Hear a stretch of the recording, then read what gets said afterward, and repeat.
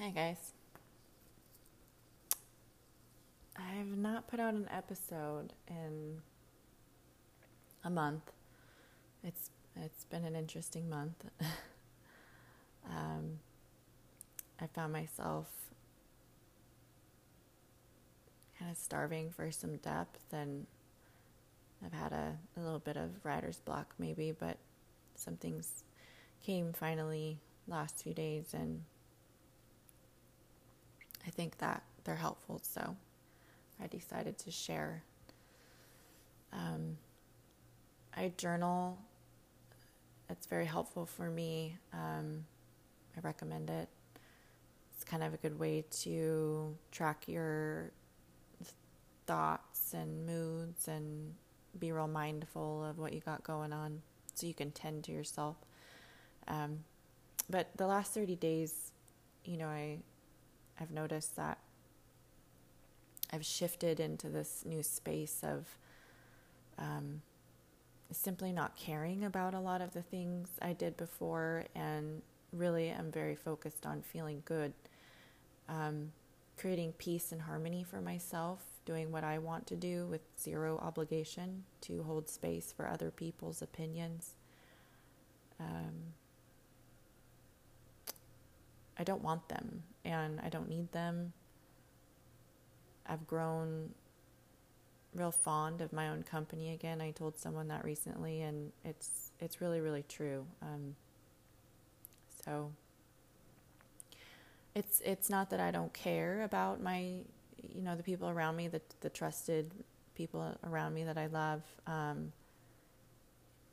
Obviously, I do care about their, their thoughts and opinions. Just not so much necessarily the ones about me, and not that I have anyone close to me anymore that has a negative opinion about me. I kind of cut, snip, the people in my life that kind of had that going on. But just like with small things even, and just really honing in on doing what I want to do, and being okay with how I feel. Kind of wanting to become a little bit more private about my life and what's going on with me, and I don't feel this burning urge to pick up the phone and share every little thing anymore like I used to, and I think that's good. I kind of have this new sense of privacy and being in my own space.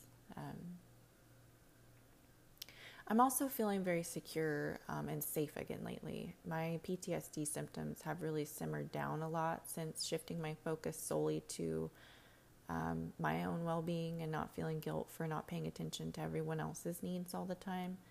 I'm allowed to have needs now, so that's been nice and that's been helpful for me. And I've noticed that kind of the jumpy stuff has kind of gone away, like really, really seems permanently. So that's good. I shared last episode I had kind of a sudden feeling of openness again to the world and to people.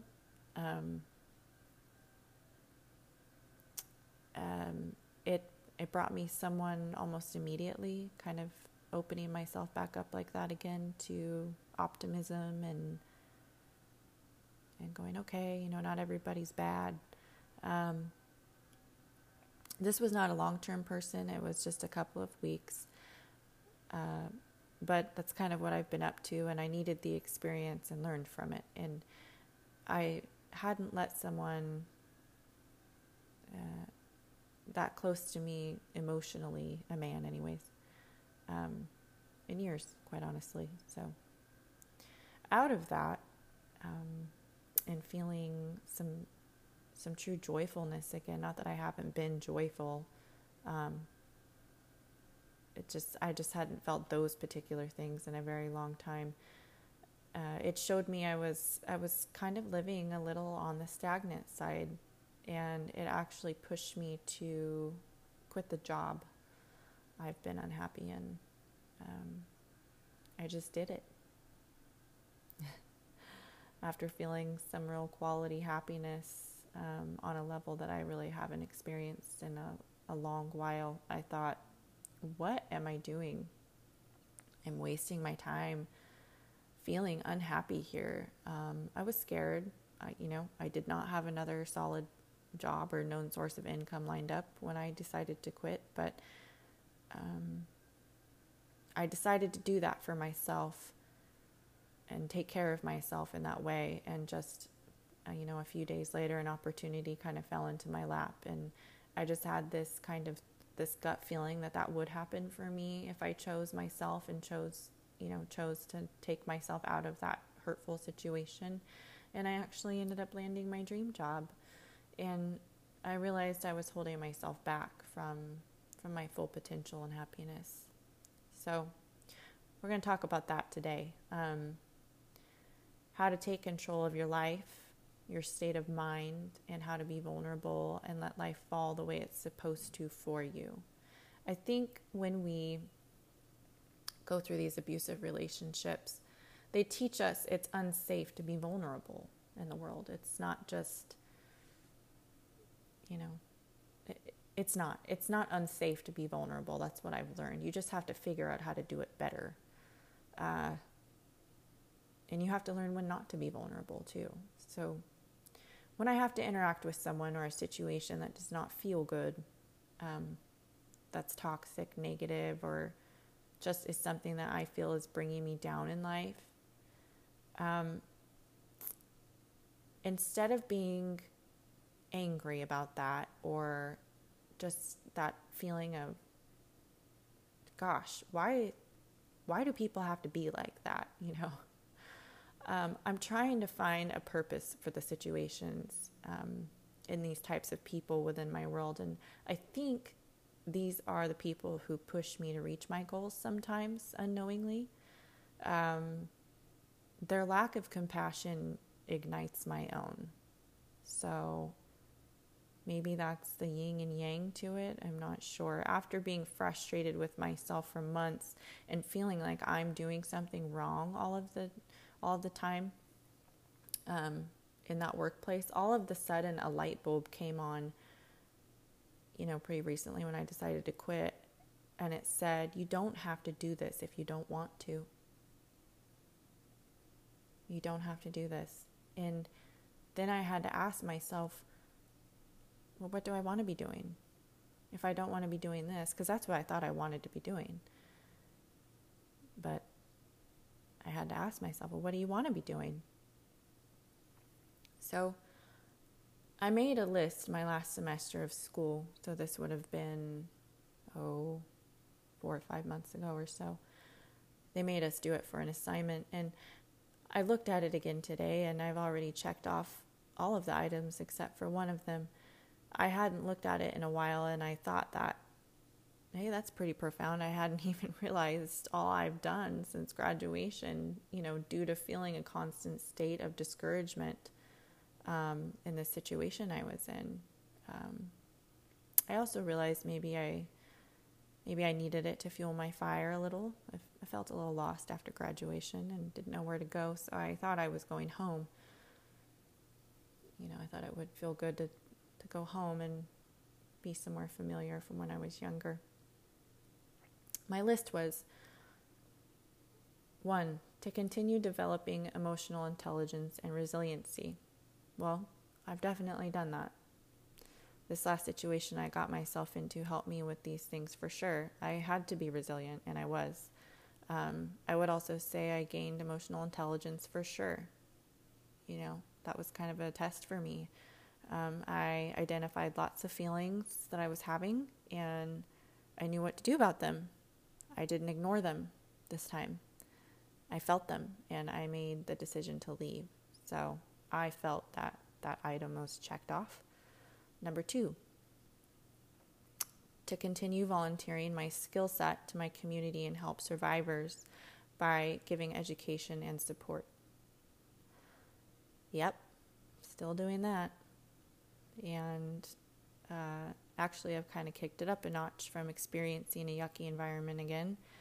That was great motivation and reminder to stay focused on what is okay and what is not okay treatment, and to teach others, that line, and to live a better quality life without all of that going on. I started working for a very well-known domestic violence agency recently. It's been excellent. I feel very organic in my role there, helping survivors. And also, it kind of made me think about my podcast. I'm really proud of it, and I never thought it would get to the point that it's at. I'm at over 3,000 listeners, and I get messages almost daily from folks all over the U.S. and actually outside of the U.S. 15% of those listeners are in the U.K.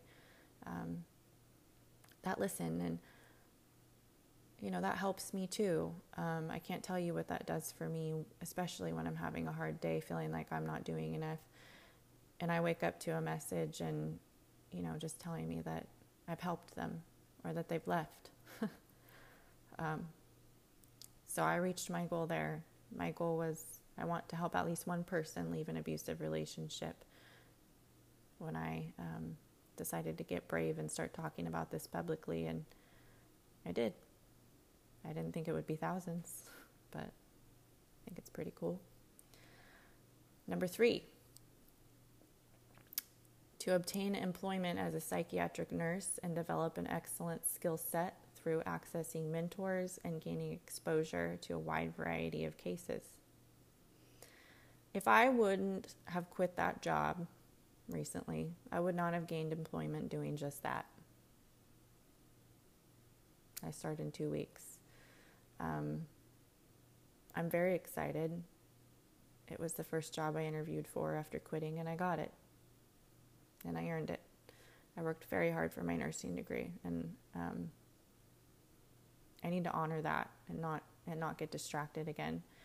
I got distracted with the past. I think I had some unresolved issues that lingered and lured me back in, and I thought being somewhere familiar would be helpful for me, after the pandemic.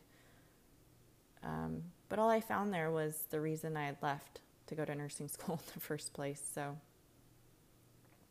that was a big lesson learned. And number 4, my last item, was to obtain a master's level degree in nursing and transition to the role of psychiatric nurse practitioner. So that one I haven't gotten to yet, but I'll get there also. And, all of this is so important to me, and it needs to stay that way. So I think the role of toxic environments and people that make their way into my life may be to bring to my attention once in a while, hey Jen, it's time for an inventory. Are you really focusing on what you want to be doing? I need to not take these opportunities for granted that I've earned for myself. So in a way, I think sometimes I have to thank these situations and types of people for making me non-complacent and frustrating me to the point of wanting to maybe prove them wrong or wanting to just get away from them in such a big way. Like, I need to get away from you and get to a more peaceful and successful place in my life, because I was about to settle again in that situation. And it had to get difficult for me not to. So I'm trying to transition out of feeling frustrated when something gets difficult or it's not working out, and just being like, okay, what's the lesson in this? Everything happens for a reason. I need to learn from it.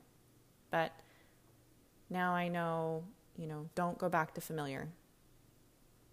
And I'm sharing this with you guys because it's, it's kind of the same with abusive relationships, right? Don't go back to familiar. You think it will feel good, it won't. You're past that. Become rooted in your future as to not slip backward when it begins to rain. Right? And while it's important to be around like-minded people, to have inner peace and harmony, and and a life free of turmoil, sometimes once in a while interaction with people who are not like-minded get you to think about what you're doing and what you want to be doing differently. So walking around a hospital again yesterday felt so good. I haven't been inside of one for months, and I went for my physical and all that stuff. And I noticed while being there that I just had this overwhelming sense again of my purpose. And I will always have a drive to fight for people in the world and their feelings and help them feel better, because nobody should feel like shit, including me and you. We are here to thrive as human beings, not made to believe we're not good enough, right? We shouldn't be stuck in that constant state of not feeling good enough. And some people feel they thrive by living a life where they step on everyone else's neck, being a tyrant to get to the top. That is the furthest version of success for me. That really hit me yesterday while I was walking the halls of that hospital. So I chose today to no longer hold space in my head or heart for the opinion of someone who lives that way.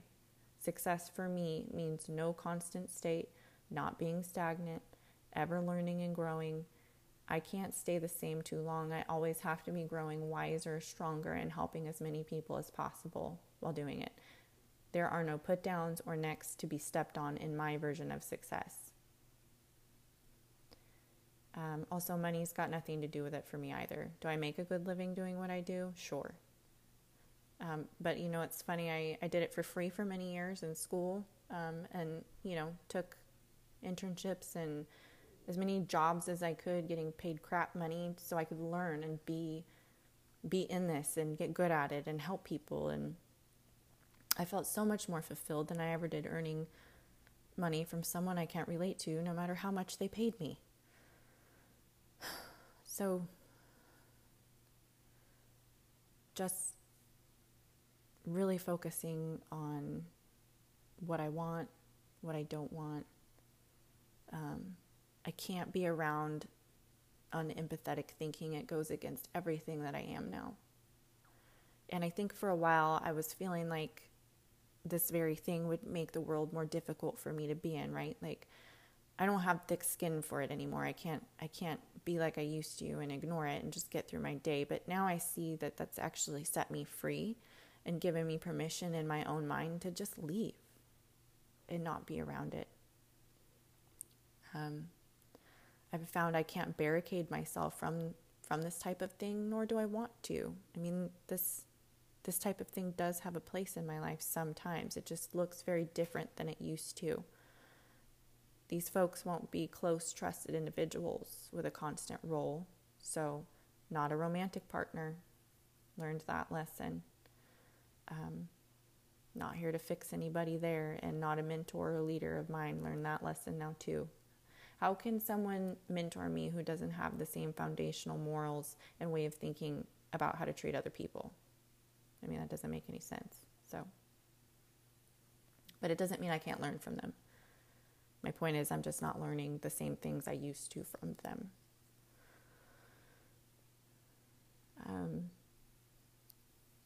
I've spent some time around my ex-abusive partner again after a year apart, safely. I always want to stress safety, and that I see him in a safe setting with support from people who know our situation. Exploring there. But it's been interesting getting to be me around him now with no filter or an ounce of worry about what he thinks or what he'll think. I speak my mind authentically and clearly without fear. I urge you to really focus on your self-worth and self-confidence. Gaining this back will do so much for you. It's the very thing that they rob you of. And it has to be done away from them. It cannot be done around them. I had to spend a long time away from him to get there. But after some time and really getting all of that back and more, I'd actually say I'm more comfortable fully being me within myself, in my own skin after this experience than I ever was before him. You'll find it easier to interact with them and people like them, or situations that remind you of them, with this strong sense of self-worth in your pocket. It finally feels like a safe space for honesty about actions and feelings to be expressed, because he doesn't have the ability to make me feel bad about myself anymore in any fashion. He honestly does not try. And if he ever were to start again, I don't have the urge to engage in it. It really actually repels me. And I think he gets that. Last time we spoke, he brought up an incident that happened early on in our relationship with a woman he's been involved with before me.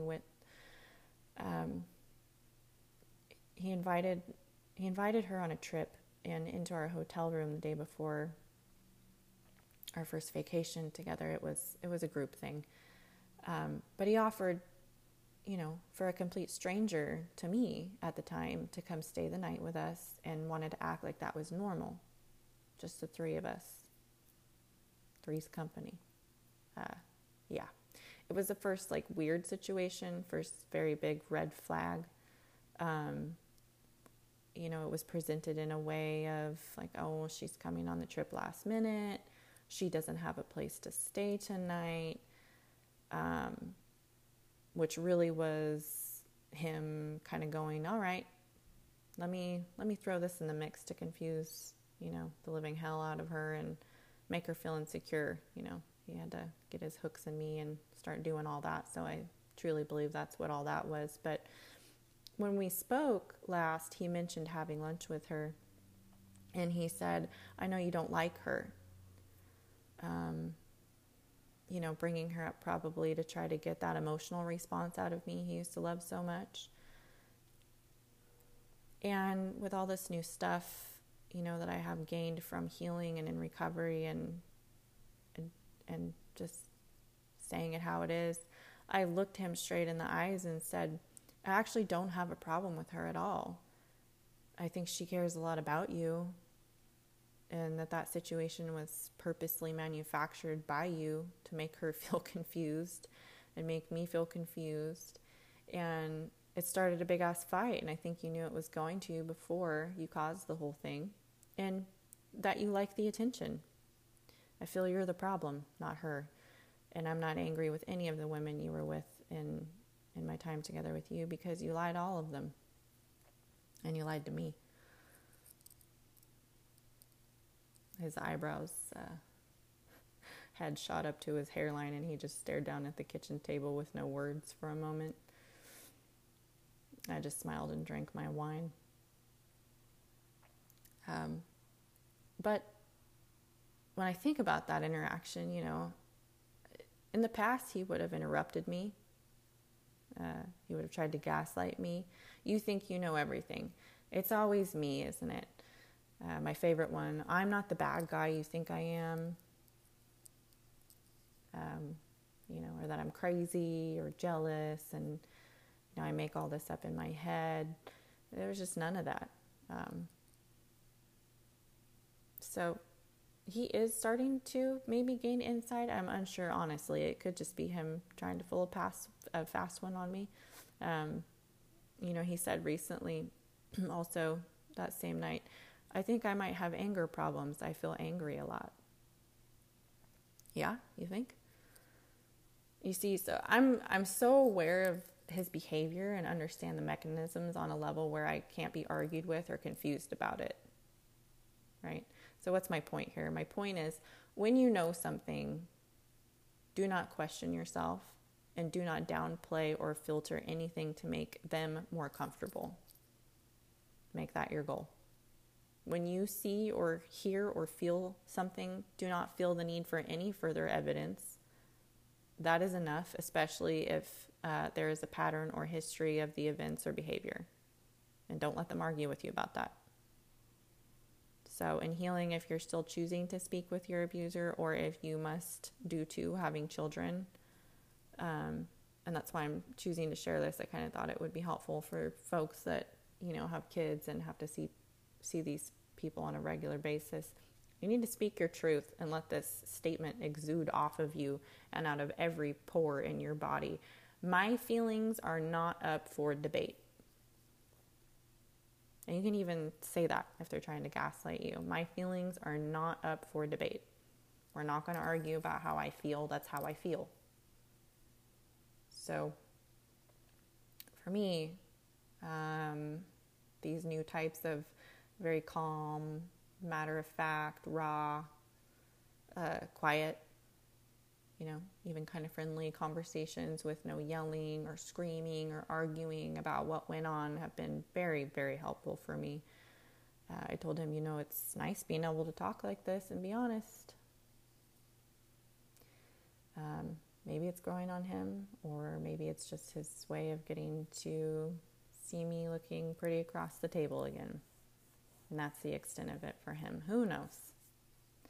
But transparency is needed. Transparency needs to be modeled for these folks. I know that much. All right, I kind of brought up all of that to talk about this and go a little further into how to interact if you must. Again, I thought it might be helpful for people who are still living with the person, have kids, have to see them, for a trade-off, every week, every couple days. I think these types of partners and relationships get us to a point, especially in the thick of it, where we feel as though we're the crazy one, right? Like, we're not emotionally healthy. We are not sane. We do not have touch with reality. And truthfully, if they are good at it enough, they are able to get you out of touch with reality temporarily. I was there for some time. However, if you're listening to this, I bet you're healthier than you think and healthier than they want you to believe, because you've picked up your phone, Googled, researched, pondered abuse and abusive relationships, and have found yourself here. So yes, this is happening to you. This has happened to you, and you're in the right place and getting curious and, educating yourself to get the hell out of it. So I'm here to validate you in that and want you to stay on that track. Don't listen to them when they try to tell you that this isn't what's going on. So let's talk about that. Let's talk about some signs of emotional health. What are signs of being healthy, and what are signs of being unhealthy? And where are you? And where is your partner? I listened to a lecture on this the other day, so I kind of made some notes and thought it was helpful. So when you're listening to this, be real honest with yourself. Push that ever-burning sensation of loyalty for them away when answering. All right? Lack of insight versus very strong sense of insight. Okay? Those are the two opposites here. Insight is the ability for someone to be in touch with reality. Lack of insight is being out of touch with reality. So this can look like some denial, but also people with no insight believe their own lies and don't think that there's a problem. So signs of having insight, which is healthy. Do you think about how your behavior affects other people? Do you think about that? Do you think about how your decisions affect other people? Do you observe the way your actions affect other people? Can you clearly understand what that does? Do you have feelings about that? Now, notice I didn't ask you how you were behaving. This isn't a question of behaving badly or behaving well, or your opinion of that, or other people's opinion of that. When I was in my abusive relationship, I did many things I'm not proud of. I lied to my friends. I lied, about my whereabouts to hide it. I lied about injuries. Did not spend enough time with my child. Prioritized my abusive partner over my child at times when I was really, really stuck in the cycle there for a minute. I am not beating myself up here, and I have worked very hard in therapy to forgive myself and heal these negative feelings and thoughts around what I was doing and repair my relationship with my daughter. But that's a picture of what having insight is. That would be having insight, is being aware of what's going on and that it's a problem. Not having insight can look like lying, but believing your own lies, right? Not getting really good at acting like they're true, because I got really good at acting like they're true, but actually believing them. Not understanding the effects of one's behavior, not understanding that one has a problem, not understanding that one's behavior is causing mass distress to their partner and children, not understanding the severity of how disordered their behavior and pathological lying is, not thinking they have a problem. They don't think there's a problem. That would be not having insight. So, which one are you and which one is your partner?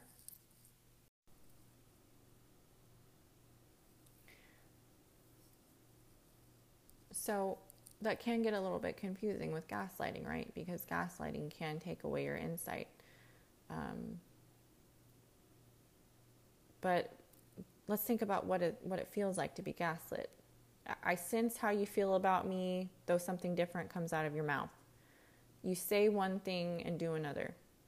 So I'd kind of argue that it's not lack of insight, it's mass confusion and crazy making. That's manipulation. And I'd like to point out to you, if you're, pondering on that, you weren't like that before them, and you won't be that way away from them. So I hope that helps you understand the difference too, if you think you may be the emotionally unhealthy one. And if you're able to articulate all of this and identify with it, you have insight and have some level of emotional health. So focus on it, make it grow, focus on reality, push yourself out of denial if you're there. This will help you get better. The other sign of emotional health versus someone who isn't as emotionally healthy is the ability to identify feelings and articulate them. So again, which one are you? Which one is your partner? Do you burn up with feelings and either write them out in texts, long ones, because your partner does not give you space to conversate verbally about them? Or are you constantly ruminating in them because your partner has discarded you or is giving you the silent treatment or won't talk to you? Do you know how you feel? Sad, betrayed, violated, belittled, upset, anxious, fearful, up and down, hopeful you will get back together, anguish, pain, hope for new love to distract yourself from all this, anger. Those would all be very normal feelings of an abuse victim. And if you have the ability to know that that's how you feel and articulate that and say it, whether your partner holds space for you to or not, that is a clear sign of someone who is, more on the emotionally healthy side. Now, again, are all of these good emotions? I'd say so. I think all emotions are good. I think all of them are necessary. They tell us what to do and what not to do anymore, really. Are they all fun or desirable? No, not really. Some of them can be not fun sometimes, but it doesn't mean that they're not healthy. My point is, don't feel like you're not emotionally healthy because you have emotions and have to process them and feel them and think about them, talk about them. Abusive partners like to, they love to make us feel that everything is unhealthy and wrong with us and makes us needy and unlovable when we have feelings. It's not. I also hope that validates you too. So know your gut, know your body's signals, listen to them. This will help you to proceed or not proceed in dating after abusive relationships also. You really got to get good at listening to yourself again. It's kind of like clinical judgment. Like when I am taking care of someone in a hospital, like in school, I'm brand new at it, right? Like I don't know everything, but I feel this sense of, sometimes I don't like this. I don't like the way this is going. I don't think I should handle this way. Something seems wrong. I think I need to do something different. And I'd pause and either figure out, kind of like what to do next or go ask someone who's been doing it for longer than me for help. But You gotta listen to your intuition. So, I met a new man. Recently I mentioned that someone kind of came to me after this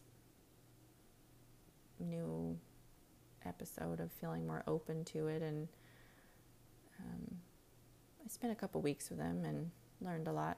Not the right person still, but learned a lot, and my time with him helped it click for me that I needed to quit this job I was miserable in. So I kind of want to share a little bit about that.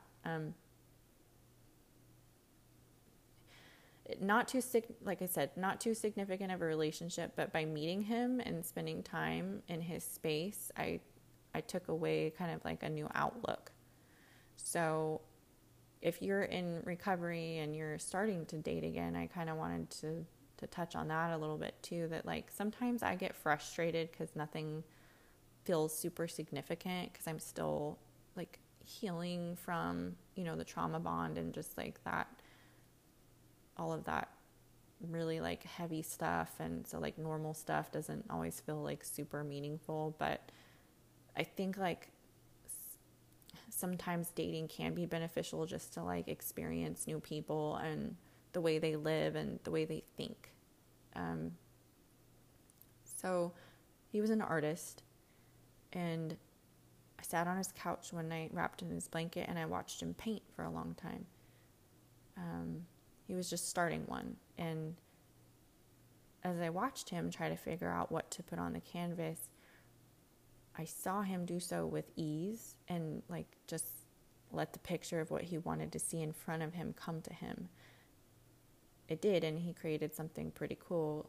He's rather talented, but watching his process for a bit that night was helpful for me in learning to just relax and stop trying to see my outcome before it happens. He asked me why I don't paint, and I said, well, I get frustrated because I want it to look a certain way and I can't get it to look that way. I'm not good at it. So I need to relax, and I do realize that now. So after a weekend with him and relaxing and watching him just be still and just like be okay doing nothing but sit in a chair and paint and play his guitar, like not talk on the phone, not talk to anybody, not do anything. We did nothing, like for 3 days straight. I never do nothing. I need to do nothing more and not feel weird about it. It was nice, but it just brought a new sense of being okay, not knowing everything that's going to happen to me and not be scared of that. I do go through phases of, when you feel euphoria, when you meet someone new or someone old and, you're getting back together. That kind of makes me think of it too. You feel all that oxytocin. I think about Robin Williams. He talks about this. He describes it as a state of fuck it all. You don't care about anything. Everything's bliss. But I think I need to stay committed to experiencing this more often on my own and more constantly, than in dating, by honoring my needs and my mind and emotions. So I don't know. It was kind of weird, but it was helpful. The troubled, tortured, recovering alcoholic, covered in tattooed artist turned out to be not what I had thought in his original outer persona presented, of course. He's got a lot going on, and I felt the roller coaster ride on the horizon and split after a few weeks, but it was good. But it also showed me I need consistency now, and I need something a little different and not codependent, just because of all my stuff too. I really liked him. This was a hard decision to break it off. The old me would have not broken that off and probably would have moved heaven and earth for him. But dating is just different for me now. It's getting better. Being smarter about it makes me feel safer in it, and trying to find a balance between that, that openness and vulnerability. I was pretty vulnerable this time around, and I was proud of myself for that. But, as soon as it started to feel like it was going to go down an unhealthy road, which I was kind of feeling, like I said, pretty immediately. It was only a few weeks in. I could kind of see, like, his emotional instability. Not that's not a put down. Not that there's anything wrong with that. It's just I don't want to date an individual who's there, because I feel like I may go backwards. So that's just what it was, but it did bring me some good. And someone asked me pretty recently, what's your favorite thing about dating? Which I thought was like a weird question. I'm like, who asked that? What's my favorite thing about dating? Dating is hard. But it's actually not. My favorite thing about dating, I immediately thought, is, it's learning about myself and learning about all the kinds of other people in the world. You learn a lot if you pay attention. I actually find men rather fascinating, actually, as much as they piss me off sometimes. So I challenge you to see the world as a blank canvas without any limitations. What do you want for your life? What do you want it to look like? What colors do you want? What shade do you want it to be? What emotions do you want to live in daily? I mean, we can't control all emotions that we feel, but what emotions do you want to live in daily? Choose those. He helped me see my canvas and envision what I want mine to look like, and that it wasn't looking like what I wanted it to look like. I wanted to be fearless.